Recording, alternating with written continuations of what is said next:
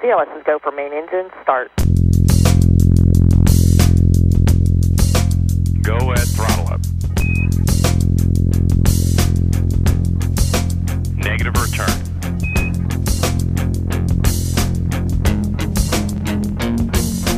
Then we see a nominal MECO. Welcome to space. Hey, Jake. Hey, man. I gotta say, I'm so glad to have real you back. Real me. Real you. Yeah. Not some Palo Alto concocted ethereal whatever that was that we just had in the pre-show. I gotta say, oh man, I don't know. I don't know if I'm there yet. I don't know if I'm there on the Apple Vision Pro yet. All right. Well, Elizabeth, you missed the demo, but I think, based on what Jake's saying, you would be happy to have missed the 3D demo, but sounds like it. Yeah. Yeah. You got to get to know actual me before you realize how good the 3D people are in that environment. That looks like right. I haven't met the real 3D you. Yeah. So now you'll know. The real 3D you. Yeah. You know how there was always in the early days of the internet, we always had the need to differentiate between our real friends and our internet friends. Internet we had friends. IRL friends, right? And then we kind of realized no, our internet friends are real too. They're real people. Now those lines are blurred again, thanks to Apple. So this is really good. Yeah. It's good technology. Yeah. Anyway. So enough about Apple. We have a great guest with us today, Elizabeth Frank. Thanks for coming. Welcome to the show. We're excited to talk to you. Thank you. Excited to be here. Yeah, we're going to be digging into some interesting topics. So the reason we really wanted to have you on, obviously, you've been on We Martians before. I don't know if you've done MECO yet. I can't remember. No, I listened to it. Okay, we got a fan. She won't after she sees my 3D visage. One fan. But you're uniquely positioned to talk very authoritatively on the blending between planetary science and commercial space, which are sometimes kind of sounds like the blending of Anthony and my interests. Yep. So that's our Venn diagram. It's the perfect Anthony to guess. So we're excited to talk to you about because there's been some news about this kind of stuff lately. So yeah, for sure. I guess that Eclipse one is the one that's been on my mind recently. We're in between the first and the second launches now. The future of the program really remains to be seen. I think NASA's holding firm for now. But I believe, was it February 22nd is the IM launch? Is that, no, it's when they land landing on the moon and launches whenever. Like a week next or week, right? Valentine's Day or something. Yeah. I've always been an advocate for commercial space as I've, been in here and the sector for the past 8 or so years. But I would say the CLIPS program is an experiment, and we're watching the experiment play out in real time. Yeah. And as a scientist, you know that sometimes the results are not always what you expect. Yeah. No one likes publishing on null results, unfortunately, but they do happen. Oh, there we go. That's the new tagline for Clips for me. Nobody likes publishing a null result. Don't put my name associated with that. For no reason. Can we quote? On background. That was on On background. background. All right. Jake, did you bring a drink back from the beach, by the way? You probably did. Well, kind of. You always you travel and you bring drinks back for off nominal. I'll tell you a story about how I tried to do that and failed. Okay. So I went to I was on Isla Mujeres, which is like this little island off the coast of Cancun. And I went to like a tequila place, like a tourist tequila place that was like, here's all the weird kinds of tequilas. I'm like, that's perfect. I can make a weird thing. And so I'm like, this guy, the salesperson was this chatty guy, and we had tastings and stuff, and we were playing around. I'm like, oh, I like this, I like this, like this. I'm picking out bottles. It's looking all great.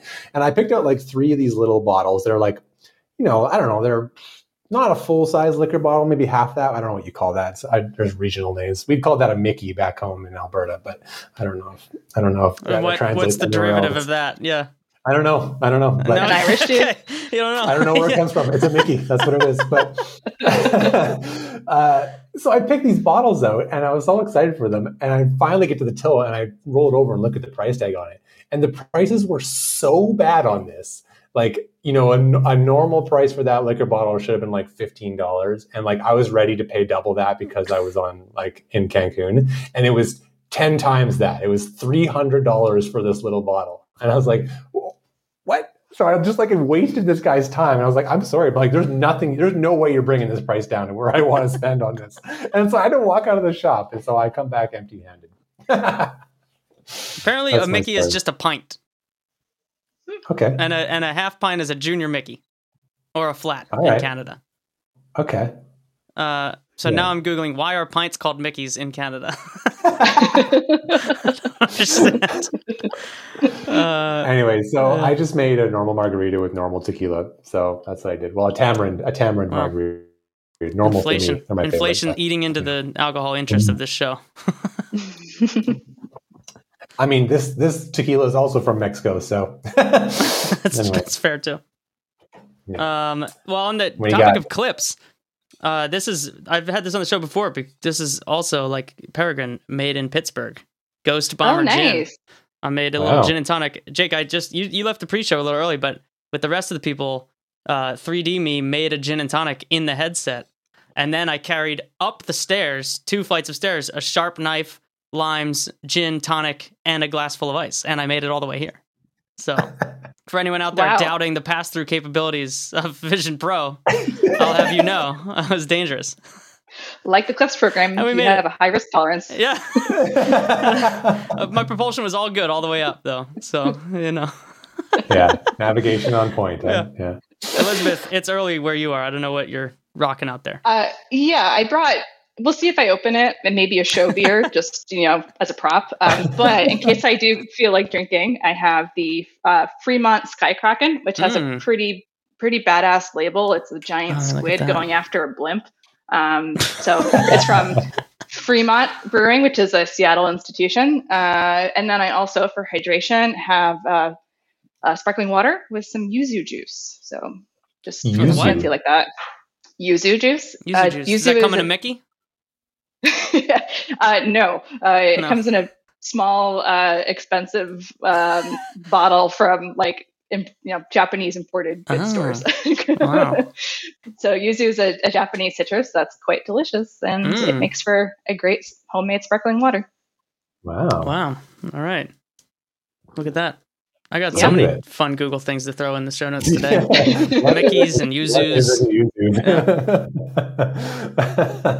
Why is tequila so expensive in Cancun? Because Cancun, I think, is the answer. Yeah. Because Americans. Yeah, that's all your fault. That's right. Because of the Mickeys. Oh, man. They call them Mickeys down there, Jake. There you go. All the Mickeys coming across. Okay. All right. Jake, I dare you to go to an American bar or brewery and order a Mickey. I would love to see the reaction. Mm-hmm. Yeah, I got all kinds of weird Canadian drinks I can order and get laughed out of a bar. What's that horrible one that you make sometimes? The paralyzers. Paralyzer. Such a name too. I explained that to the tequila guy, and he was like, "What? You put milk in it with the Coke?" I was like, "Yeah." Oh, already lost me. Horrible. This is how bored they get up in the prairies. Yeah, it is. Yeah, I got a lot of milk, so. Anyway. Commercial space. It's a thing. Yeah. Not a fad, apparently. So, where do you want to start? So I guess maybe we start with clips and talk about. Maybe we just get your thoughts, Elizabeth, on how you think Peregrine went, because it's all done now. It's over and over. So, what do you think? Yeah. How'd you feel about it? I mean, I really respect the Astrobotic folks. I think they're great people and great engineers. And so I'm really sad for them that they weren't able to attempt the lunar landing. I wish we'd gotten to see that attempt. And I haven't spoken to any of the scientists who had payloads on board. I'm sure they're really sad that they didn't get to collect or have a chance to collect any real scientific data, because I know that the instruments were turned on and tested and communicated with, but like when you're however many, thousands of miles away from the moon, like, you're not going to get anything worth publishing. But it's all part of the risk going in, right? So yeah, I mean, it's sad for the team. I hope they were able to leverage what they got in terms of experience. I mean, I'm sure they got some great ops experience that they can learn from. And I wish them all the best for the Viper landing. Yeah. I guess I've been thinking about that too, and I've been kind of figuring out like I don't know the payloads that well, so I should probably do a little bit more reading on some of the stuff in there. But like, is there any kind of data that could be recovered? Like, obviously, it's not going to be 100%, but I wonder if there is something that it was worthwhile. Like, I don't even know if all the payloads were fully optimized for the surface, or if there were some that were meant to be kind of turned on at least part of the way before it operated on the surface. Right. You know, even for like base. It's a good question. Right? Yeah. I'd have to pull up a payload list to even guess. Like if you have, because it's a lander, I would assume, although this is me assuming, that they were optimized for surface science as opposed to anything else. Like maybe some are looking at the exosphere. I'd have to look at the list and speculate. Yeah. But still, I don't think even if you had an imager and it got close, that's good. Is that their website? Yeah, it's very tiny. It can't the manifest. I can make it giant. One of these buttons does it. I mean, these are just the names. So, right. The linear energy transfer spectrometer. What do you think? What do you make of that? I actually don't know what that is. That's radiation sensor. Will collect information about the lunar radiation environment. It relies on flight-proven hardware that flew in space on Orion spacecraft inaugural uncrewed flight in 2014. It's being developed at NASA's Johnson Space Center. So it's maybe for radiation. Again, This all depends on the instrument, and we're going off a sentence here, but it's possible that they were able to get lunar greater, like cislunar environment radiation data if they turn that one on. Nervous, that one's for surface and subsurface. That one, I don't think we'll be able to find anything meaningful from without landing. No. Neutron spectrometer system. Yeah, those pixels tend to be really huge for orbital data, and I'm just guessing that was supposed to be really close to the surface. I don't know what the minimum distance to be away from the surface was supposed to be, but I'm guessing whatever astrobotics. Not a great batting average so far for this. No, M42 radiation detection. Yeah, maybe radiation. Like there's definitely heliophysics data, and I don't know again if this is optimized for heliophysics, but heliophysicists love to have like a wide distribution of sensors across the solar system, so there could potentially be some meaningful data there. But because it was such a short mission, like it's like, was there a solar flare at the time? That could be interesting, but that would be really some luck. And then the instrument wasn't optimized for solar flares and heliophysics, right? It was probably optimized for the surface. And I don't know. It depends on what the range of particle energies would have been, keeping in mind. But I'm a geochemist, not a radiation person, so I'm just making things up. What do you think happened to this one Bitcoin that was on the surface? How do you feel about that? Do you think they still have the wallet for that? I don't know. I'm out of my depth here on this one. I don't know if you follow cryptocurrency, Anthony, but the fact that Bitcoin was destroyed is actually good for Bitcoin. So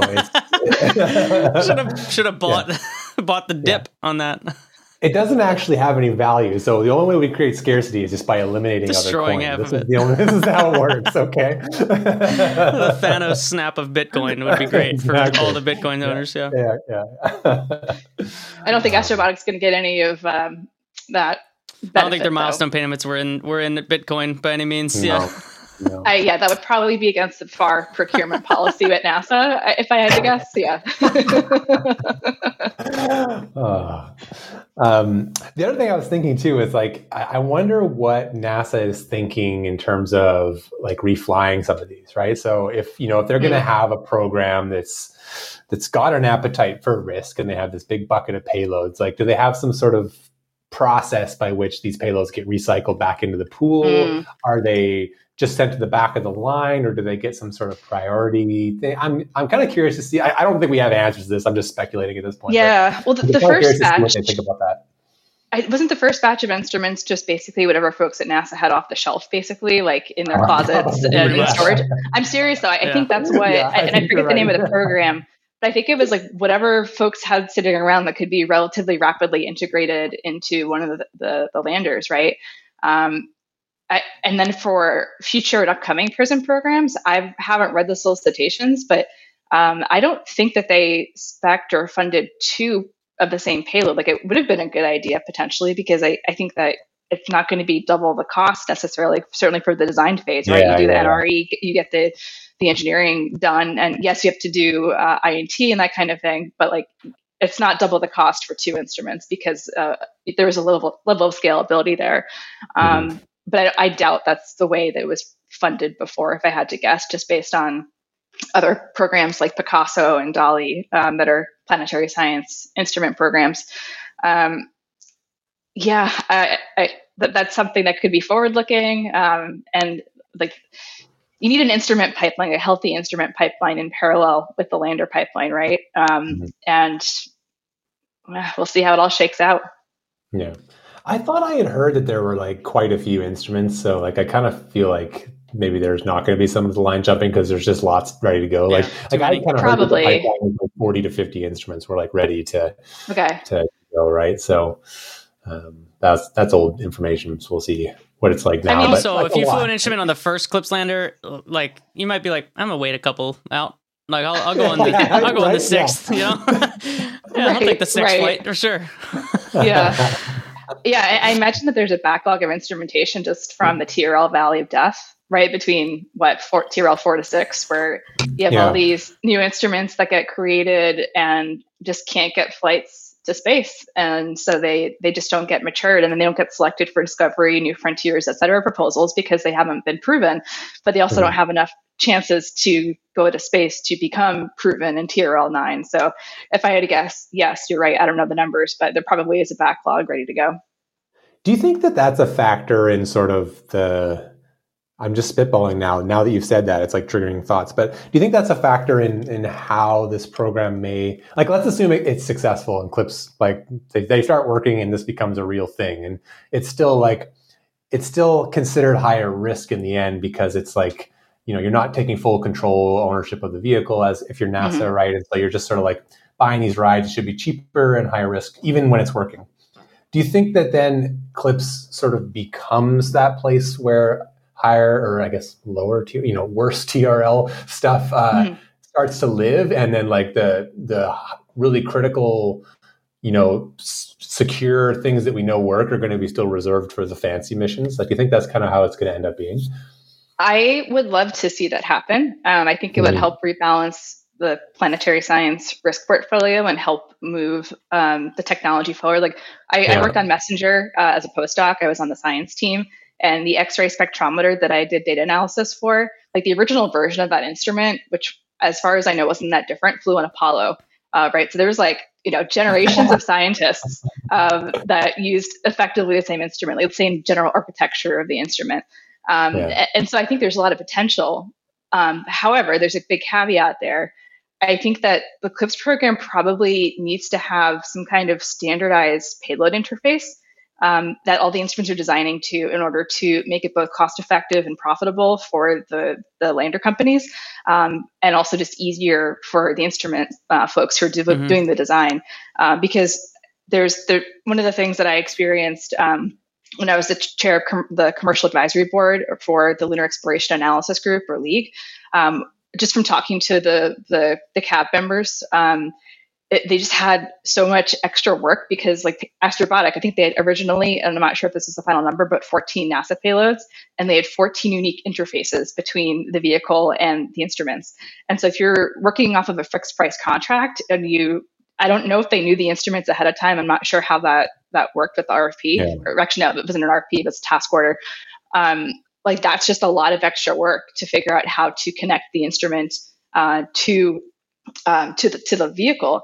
And that's NRE, that's non-recurring engineering, that can't be scaled over time. You just have to eat that cost. And that eats into any kind of profit margins over time.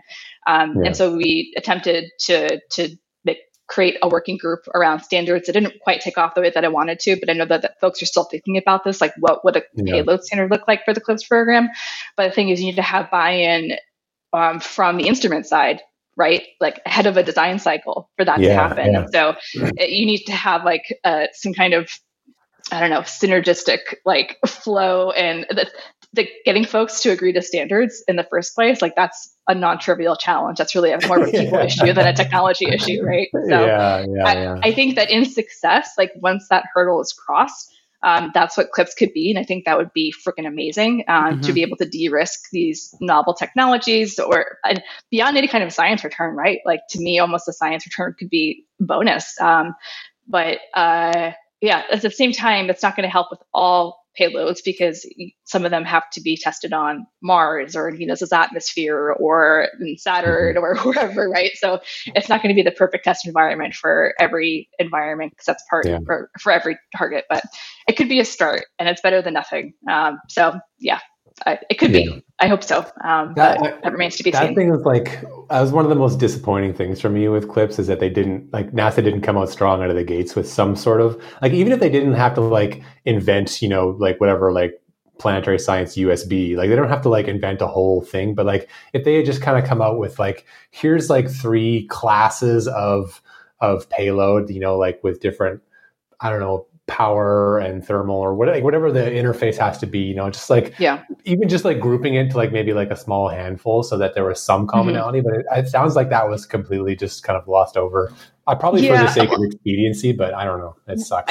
So the first call or two, and I'm forgetting the program names. I think they were very convoluted and hard to remember, which is why I can't remember them.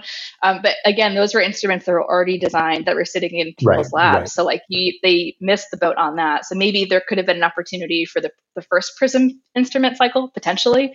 But I know from talking to the CLIPS program folks that they didn't want to artificially constrain the market, quote unquote market, in a way that could negatively impact the success of the program because none of the lander companies wanted to initially agree to some kind of commonality and standard that would require them to make compromises on their own design. Like, understandably so. Like, right, this is why it's a people issue, not really a technology issue, because you have to get like people who are competing against each other to agree. But I think that as some of these companies who have task orders and have gone through that INT phase are seeing how hard it is to integrate, multiple unique payloads, like they're seeing the value of having that. And then you have to get NASA on board at the same time. So maybe if CLIPS ends up being successful, that could be something that finally has the institutional inertia from everybody to kind of come together and make it, come to an agreement on how that would look. Yeah. We had the discussion last week about international docking standards, docking adapter for the space station. That took a while too. That took like 50 years. We're still doing it. 15. We're still iterating on that. Maybe we have some time to figure that one out. Yeah. Yeah, no, it's interesting, and I'm really curious to like. I'm just now thinking really far future in this thing. Like, what are some of the common like capabilities that every instrument's kind of taking care of on their own right now that could eventually maybe be outsourced to the vehicle, like, like bring it downstream, right? So if you think, like, I bet you a lot of these instruments have their own, compute processing on board and then storage, right? So like that's two examples where if you have 12 instruments, do you really need 12 little solid state drives to store all their data? Or can there be some sort of like software interface where it dumps everything into a common drive on the vehicle side? I mean, that's a point of failure problem, I guess you have to think about, but it could make the instruments cheaper and it could standardize some things too, right? So that's one thing I kind of think about sometimes. Yeah, I think electrical, there's already a few electrical interfaces that are relatively standard. I think thermal that one could be problematic. Pointing is like, if there's pointing requirements or kind of some kind of mobility requirement, that just gets tricky. I don't know how you standardize that. I think that there's definitely classes of standards that are easier to tackle and agree upon than others.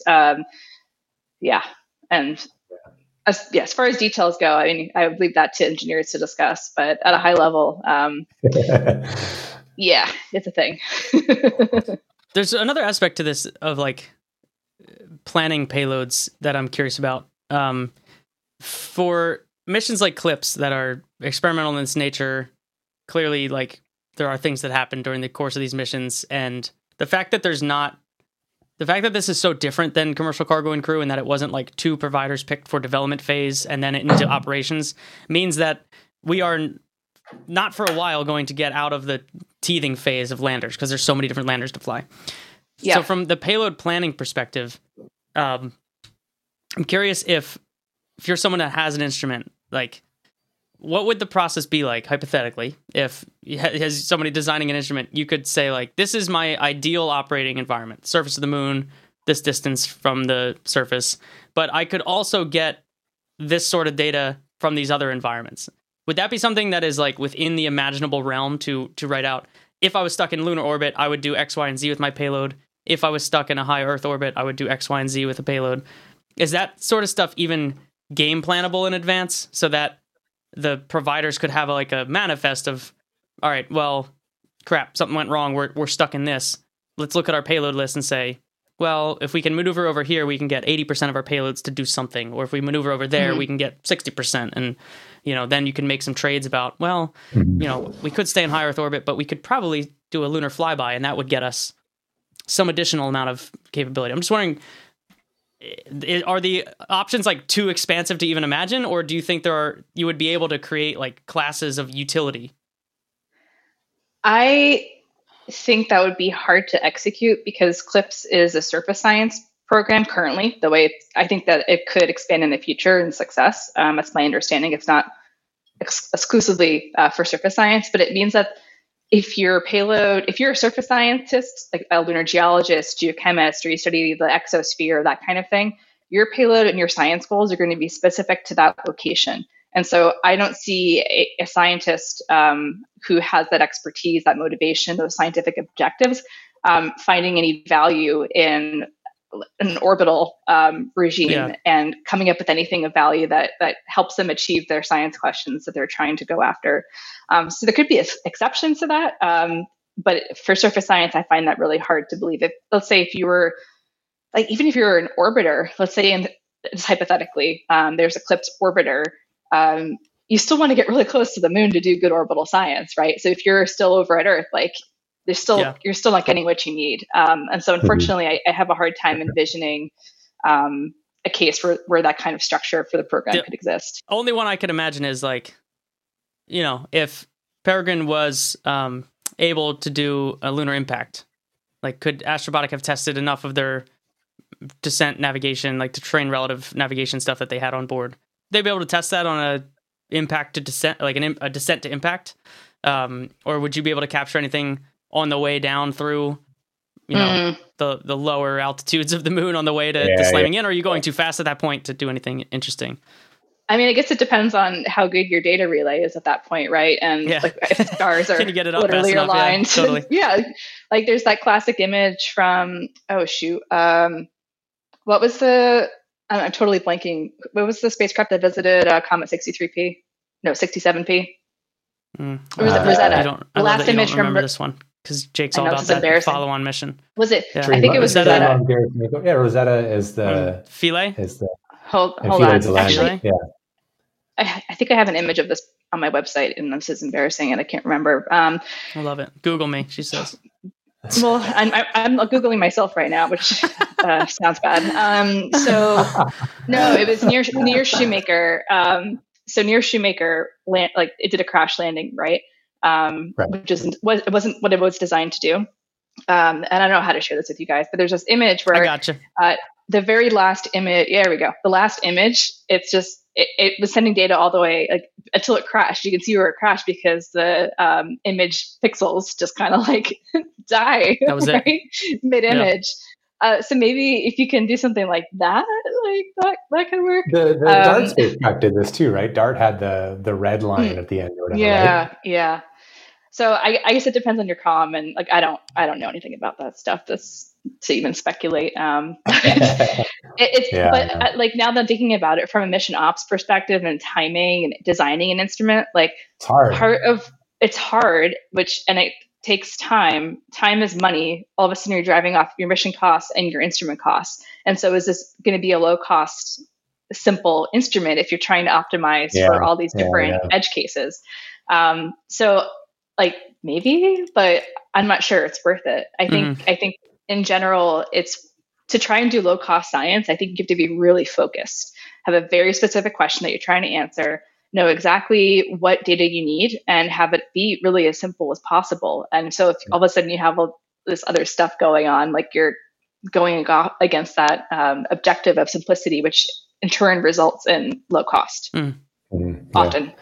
This often, this is the question we have a lot about the idea of how far can you commercialize, planetary science? Because So like science is inherently hard to commercialize because like it is sort of by definition going after novel new things, and so like the idea of mass production is hard with science. Like you can't, they're kind of incompatible ideas in some way, and so like if you think about science on Earth, there are some things we can mass produce. We can mass produce your rock hammers and your compasses for your field geology. Like that's great. Everyone needs a compass. Let's make those.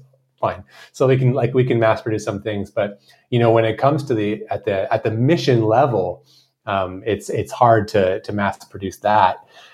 Even if you could reduce the cost by a factor of like 100, it still becomes kind of challenging, because then planetary science layers in this additional problem compared to other sciences, where every place we go is a unique, special snowflake environment. Like, yes. And even like not even just the surfaces, like the orbits of every planet are unique, special snowflake environments, right? And so like, temperature, radiation, dust, depending on where you are, it's like all the things. You're gonna make some sort of like magic orbiter that you can just send in, like make 1,000 of them and send them everywhere. Like it's even just at the orbit level, it's really hard to do, and so at the instrument level, it's even harder, right? Yeah. And so it's kind of I don't know what the solution is to that, but like I kind of admire the CLIPS program for even going after that, because it's tricky. Yeah. So I do wonder, like in a different timeline, if they had done the CC Dev type model, where like more akin to commercial crew, commercial cargo, all that, as opposed to throwing in like doing this task order IDIQ type contract model, because that requires, instead of like putting your eggs in two baskets, like for CC Dev, et cetera, where you're helping in the R&D phase, the development phase, like bring that technology to fruition, and then flipping over to a services model. Like here, you've got small businesses, small companies going after these task orders. And I think the challenge there is like beyond what you're talking about, Jake, like there's no guarantee you're going to win every task order or any task order. And how do you do business planning, like from a long-term sustainability perspective? Like, let's say Astrobotic didn't win Viper, would they be laying off all of their staff right now if they didn't have another contract, right?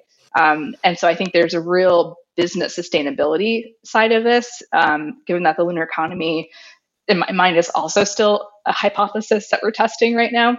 Mm-hmm. Like, yes, there were non-NASA payloads on Astrobotic's mission, and there's going to be some on IM.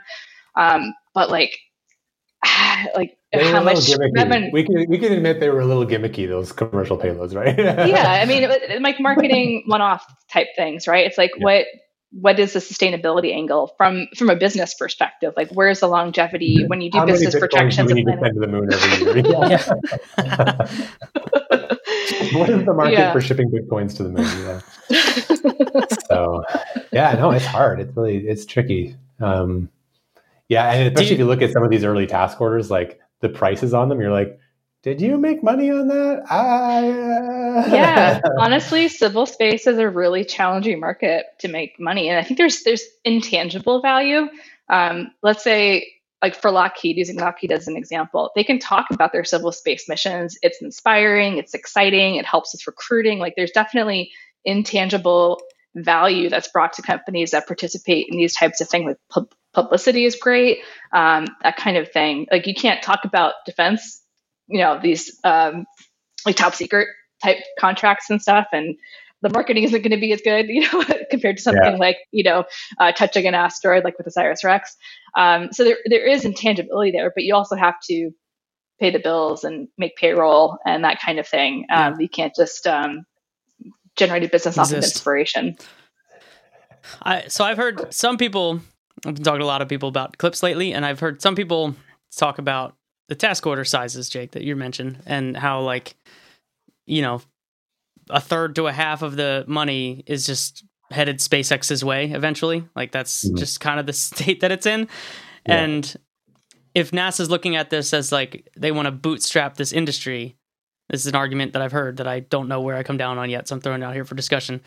Why not also buy a handful of Falcon 9s and in like the way that you think about these landers, where we're going to buy a lander and we'll just slot in some payloads on it. Like, how about we buy a rocket and slot in some landers on it? That's like a thing that would be valuable to bootstrapping like a bulk order, even, right? Like buy 10 of them at a lower cost. No, right, exactly. Buy a bulk, get bulk pricing, but then also try to like put landers together, like that kind of situation. I don't know what anyone makes of that. I like it. I could see, like, from a science perspective, it would probably allow you to put together more coherent science missions for, let's say, each.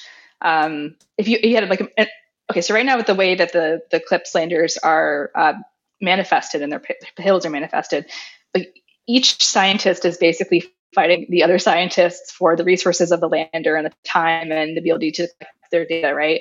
But if you had a more coherent set of instruments that are complementary and trying to achieve similar objectives and answer the same questions, I could see that being like more ROI purely from a science perspective, because you have planning at that level.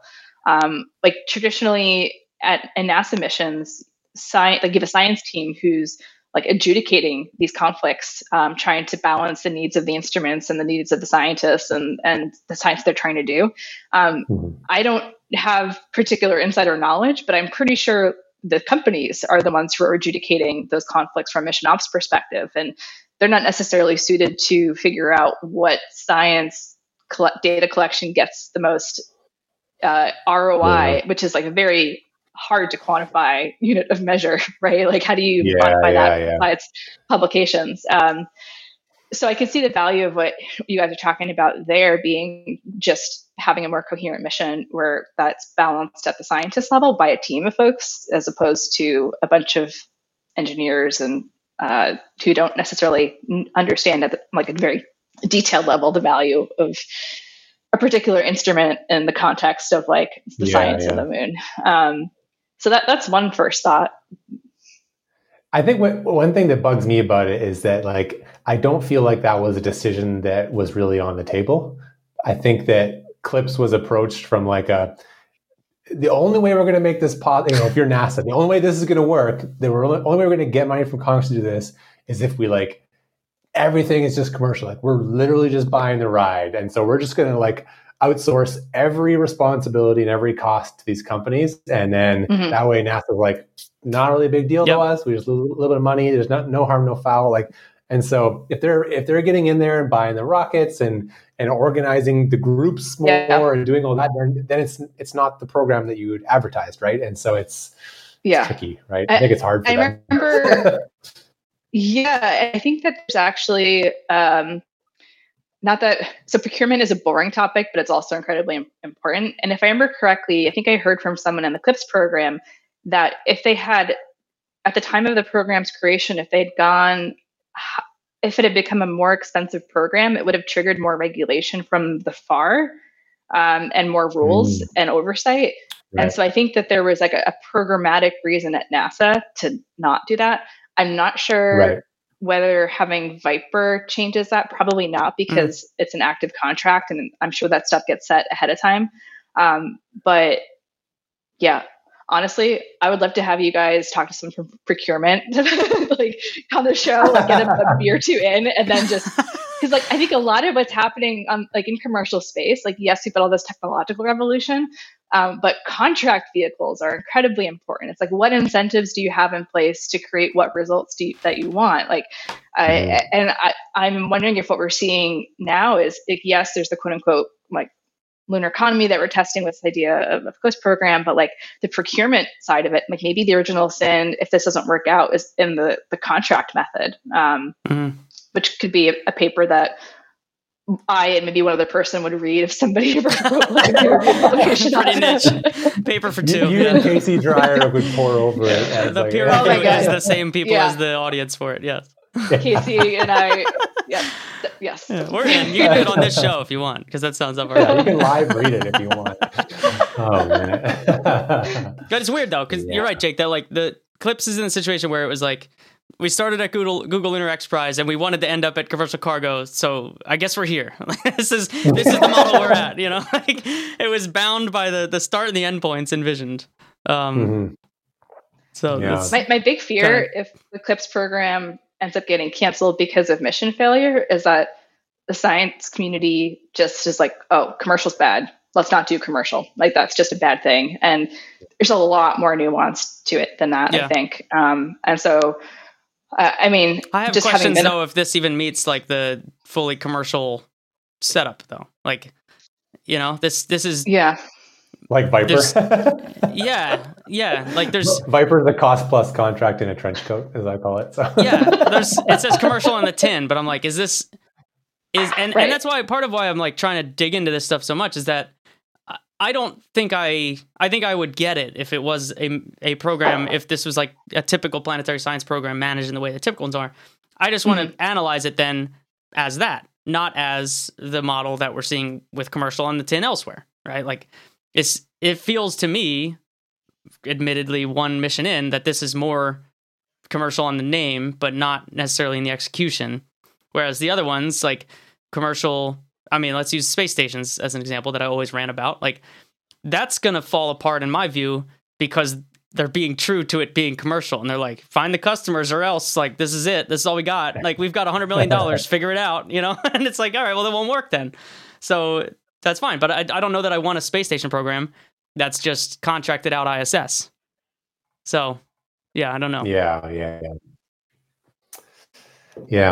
it's tough. I don't know. I'm trying to, I guess my point is, I don't think I care either way, whether this is like true capital C commercial or lowercase c commercial. I just want to be able to then assess it appropriately.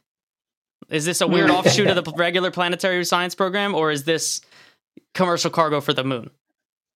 Nobody knows. Nobody knows. I don't think they know yet. I think they want it to be commercial cargo for the moon, but it's structured. Given the political constraints right now, I don't think we could go get a commercial cargo program for the moon where we pick two providers and there's only one Peregrine. There is only one Peregrine ever.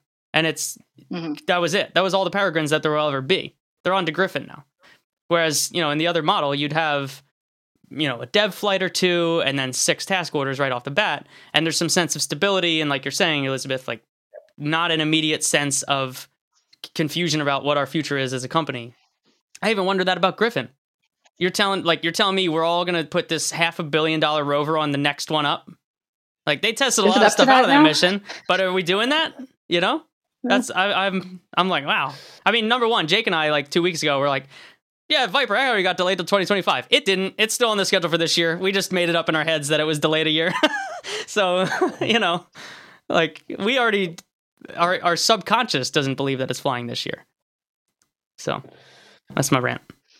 Yeah. It's tricky. So Mars then. Yeah. Commercial Mars. News. Commercial Mars, or CUMPS, as I like to call it. Oh, the commercial. That's terrible. Change that acronym. Oh my God. The Commercial Mars Payload Services, CUMPS. So we saw this news from NASA. This is pretty interesting. So it's just like it's not an RFP yet. It's like an RFI-ish type thing. They're like trying to figure out. It's an RFP now, isn't it? Is it full RFP? I thought it was for a study though, right? Isn't it just for a study? It's for a study. So it's for $200,000 study contract. It's an RFP. Request proposals for information. Yeah, there was an RFI back in October.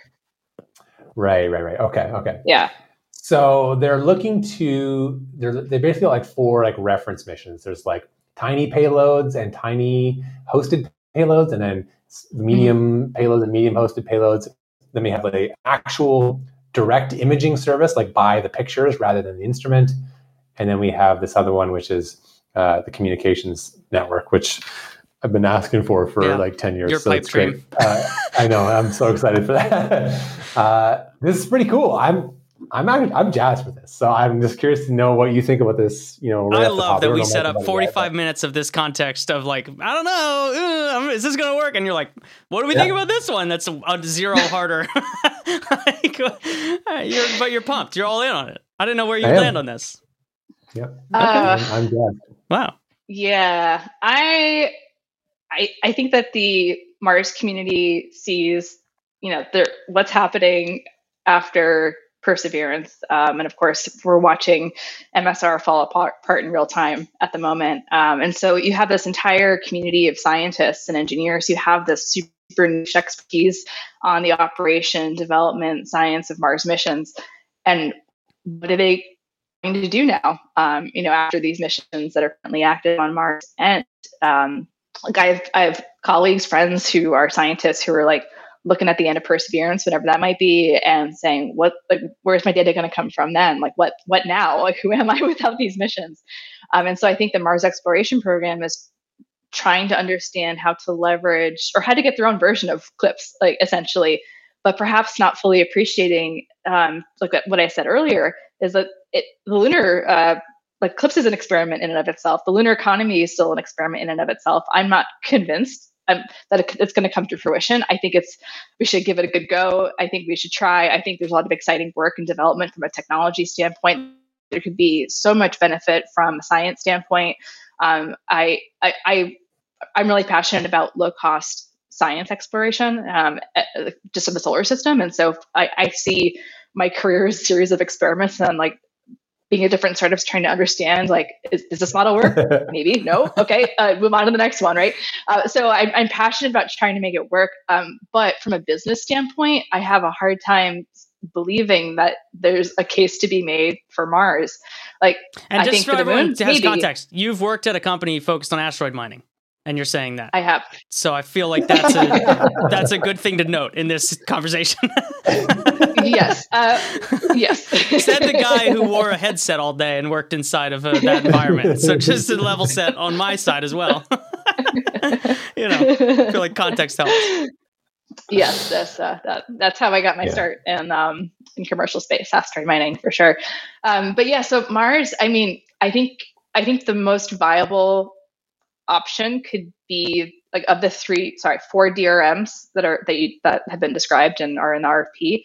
I think the COM one is interesting. We know that MRO, right, is the one that they currently primarily use for and Odyssey a lot too, right? Odyssey, yeah, right. So we know that those are slowly dying and that we need a replacement. This has been the community's been talking about for forever, and so now can we leverage community now? Commercial services, like, and I'm not on the imaging side. I look at a company like Planet and I see, for the record, I love Planet. I think that they've really revolutionized, like how you can do science from space. And then, also creating different markets and verticals, but there's so much activity and change. Earth is so dynamic. Mars doesn't have that level of industry or any industry right now, or level of even geological dynamicism. Like things don't change on a daily basis. And so from the imaging side, take that, I can't.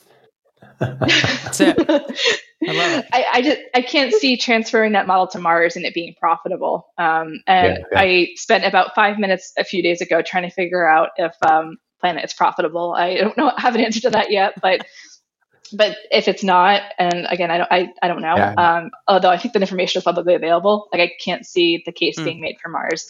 Communication, again, maybe, especially because international space agencies, ones that aren't NASA, they could be customers potentially.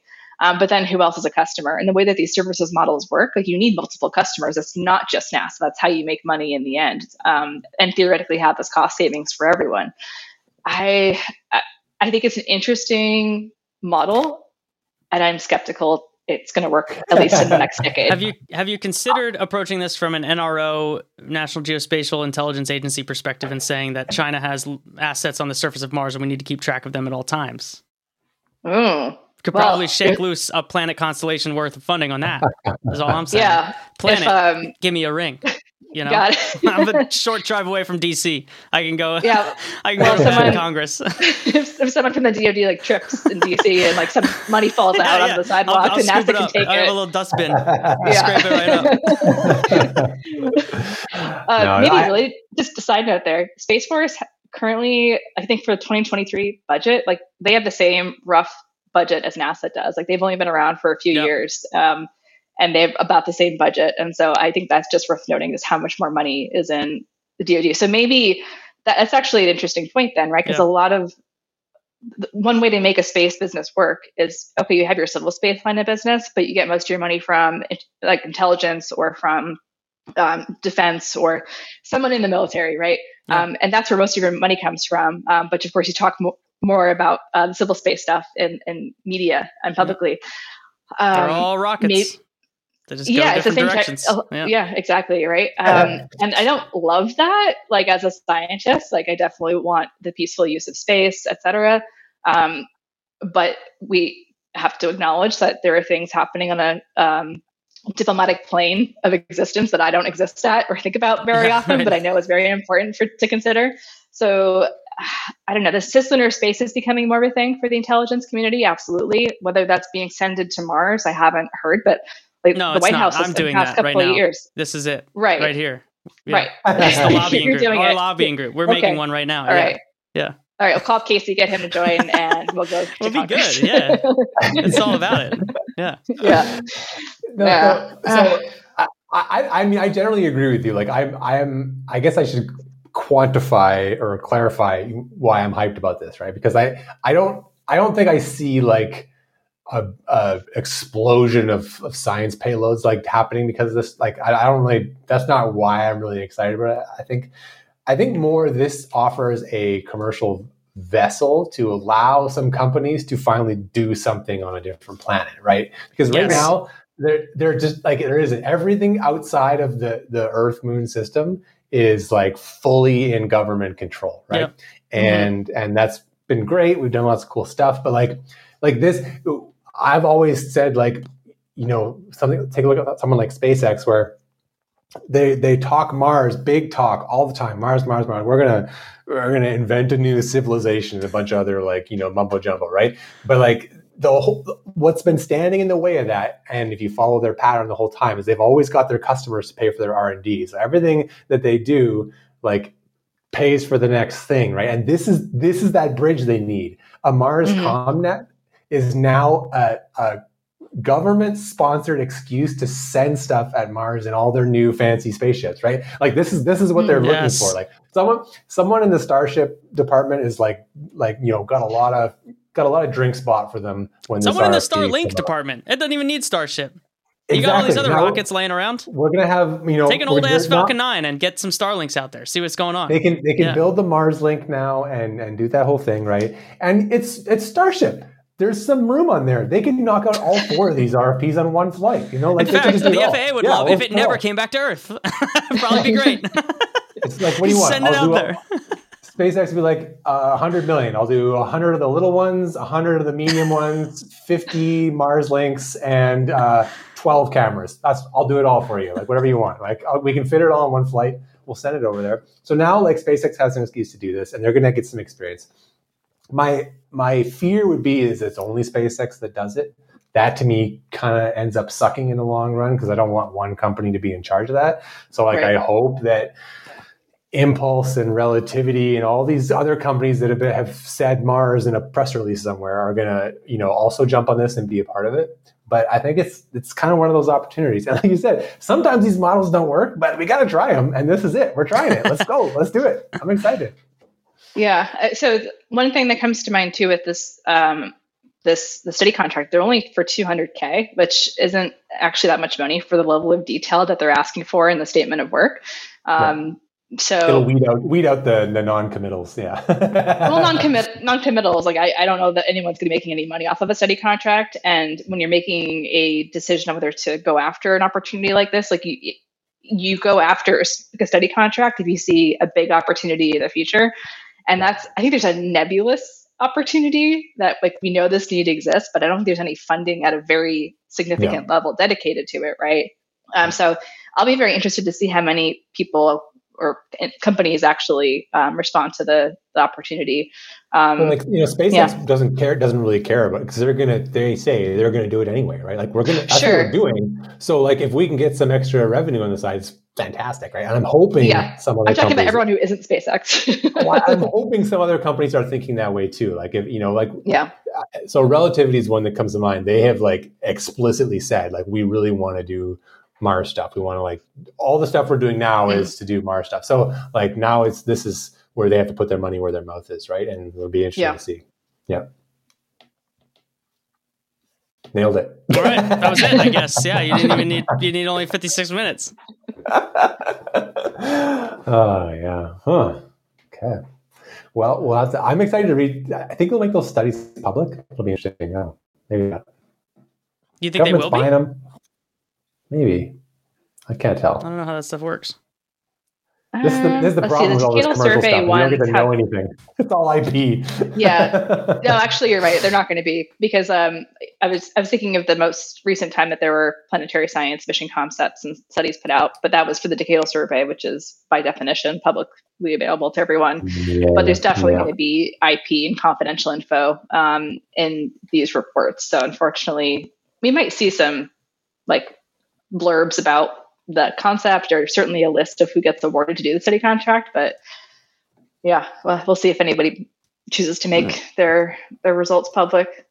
I hope so, because I want to read it. I'm curious. The RFP was like apparently 496 pages long. So that sounds like that's what I was thinking about. Like, people are gonna spend $200,000 just putting together the proposal for $200,000 of work. Yeah. You gotta spend money to make money. If you want 10 people to read the RFP so they can work on it, that'll be already $200,000. Oh, wow.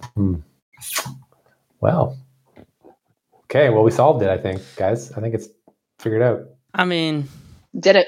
We're at least getting a lobbying job out of this. I don't know. Every time we do one of these clips, we do this clips episode every once in a while where we're like, what is clips? You know? We like do that. And every time at the end, we always say the same thing. Oops, solved it. Figured it out. Yeah, I guess that was it. but we end early because we're like, I mean, that's all I thought about clips so far. Yeah. Oh, man. I just was interested to pick your brain on, like, because you said you were interested in talking about future of clip stuff, whether that was like, the survivability of the program overall. I'm curious about that. In the budget environment we're in, also it's now the season of clips. Like, how many landers can we crash into the moon before people start asking questions in a tight budget environment? Not a great combo, in my view. No. But also the task orders are out there, and like what we know from Maston, when they closed up shop, a lot of the task order money was already paid out. So I think the milestones at the end are very little relatively to the overall thing. So even if it gets canceled, is that okay? I don't know.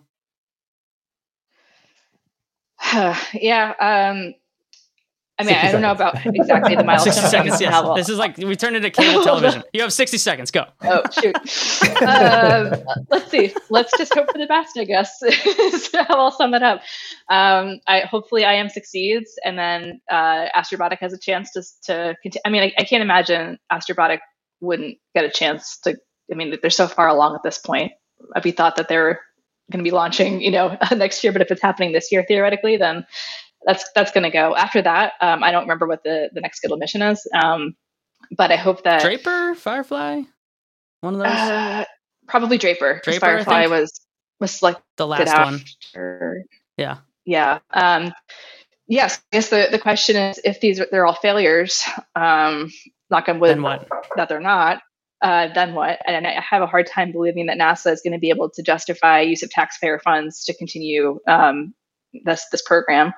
If there's mixed results, I hope that they can stand by it. If it's successful, well, that's awesome, and I can't wait to see what data we get back from the moon. But we have to acknowledge that a company like SpaceX can put together videos of their rocket failures and make almost a joke out of it. Like, they can kind of spin that however they want, but NASA has to be a good steward of taxpayer funds. And so they're under a different set of circumstances and restrictions and considerations when it comes to this kind of thing. So, I mean, at the end of the day, if because, as we say, space is hard, and if these things fail, I can't blame NASA if they eventually just have to cancel the program. My hope, though, is folks can appreciate the nuance, which is a lot to ask of people who don't know all the nuances. Yeah. The fact that the procurement may have been a factor in all of this, like, that's, again, me and Casey will read that paper, whoever writes it, and it'll just be the two of us. But yeah.